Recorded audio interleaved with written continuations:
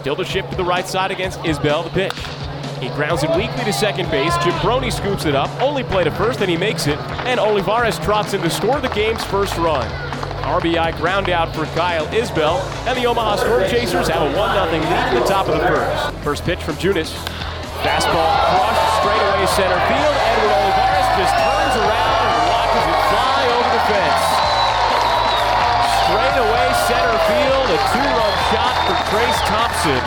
And the I-Cubs take a 2-1 lead in the bottom of the first inning. 0-1 pitch.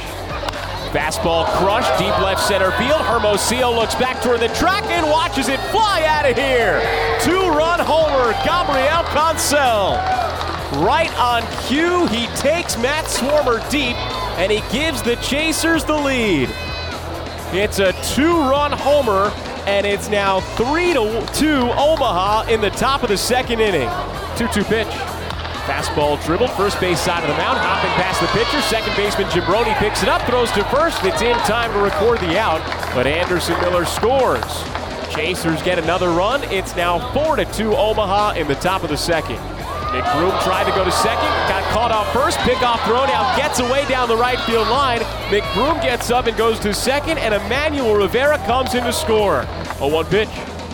Cancel flicks it right center field, pretty deep. Hermosillo races back toward the track. It's out of his reach and bounces against the fence. McBroom rounds third base and scores easily. Polberg waves Valoria around. Throw goes to third. Valoria scores. Cancel standing at third base with a 2-run triple.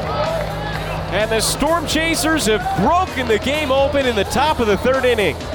It's 7-2 Omaha on an RBI triple from Gabriel Cancel.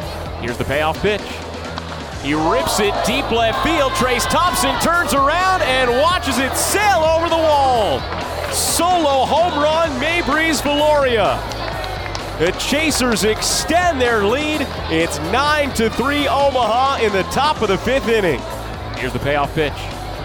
Fastball on the outside corner, called strike three.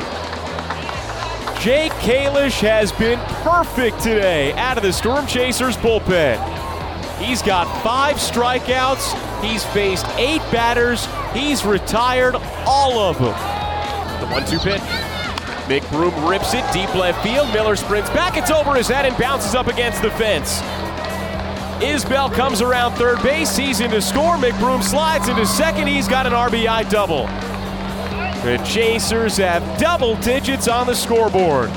10-3 Omaha in the top of the seventh on an RBI double by Ryan McBroom. Here's the pitch. Fastball grounded toward third base, past Avellino into left field. Rivera jogs in to score. McBroom rounds third, he comes in. Cancel gets to second with a 2-run double. Gabriel Cancel's got 2 more RBIs and another extra base hit.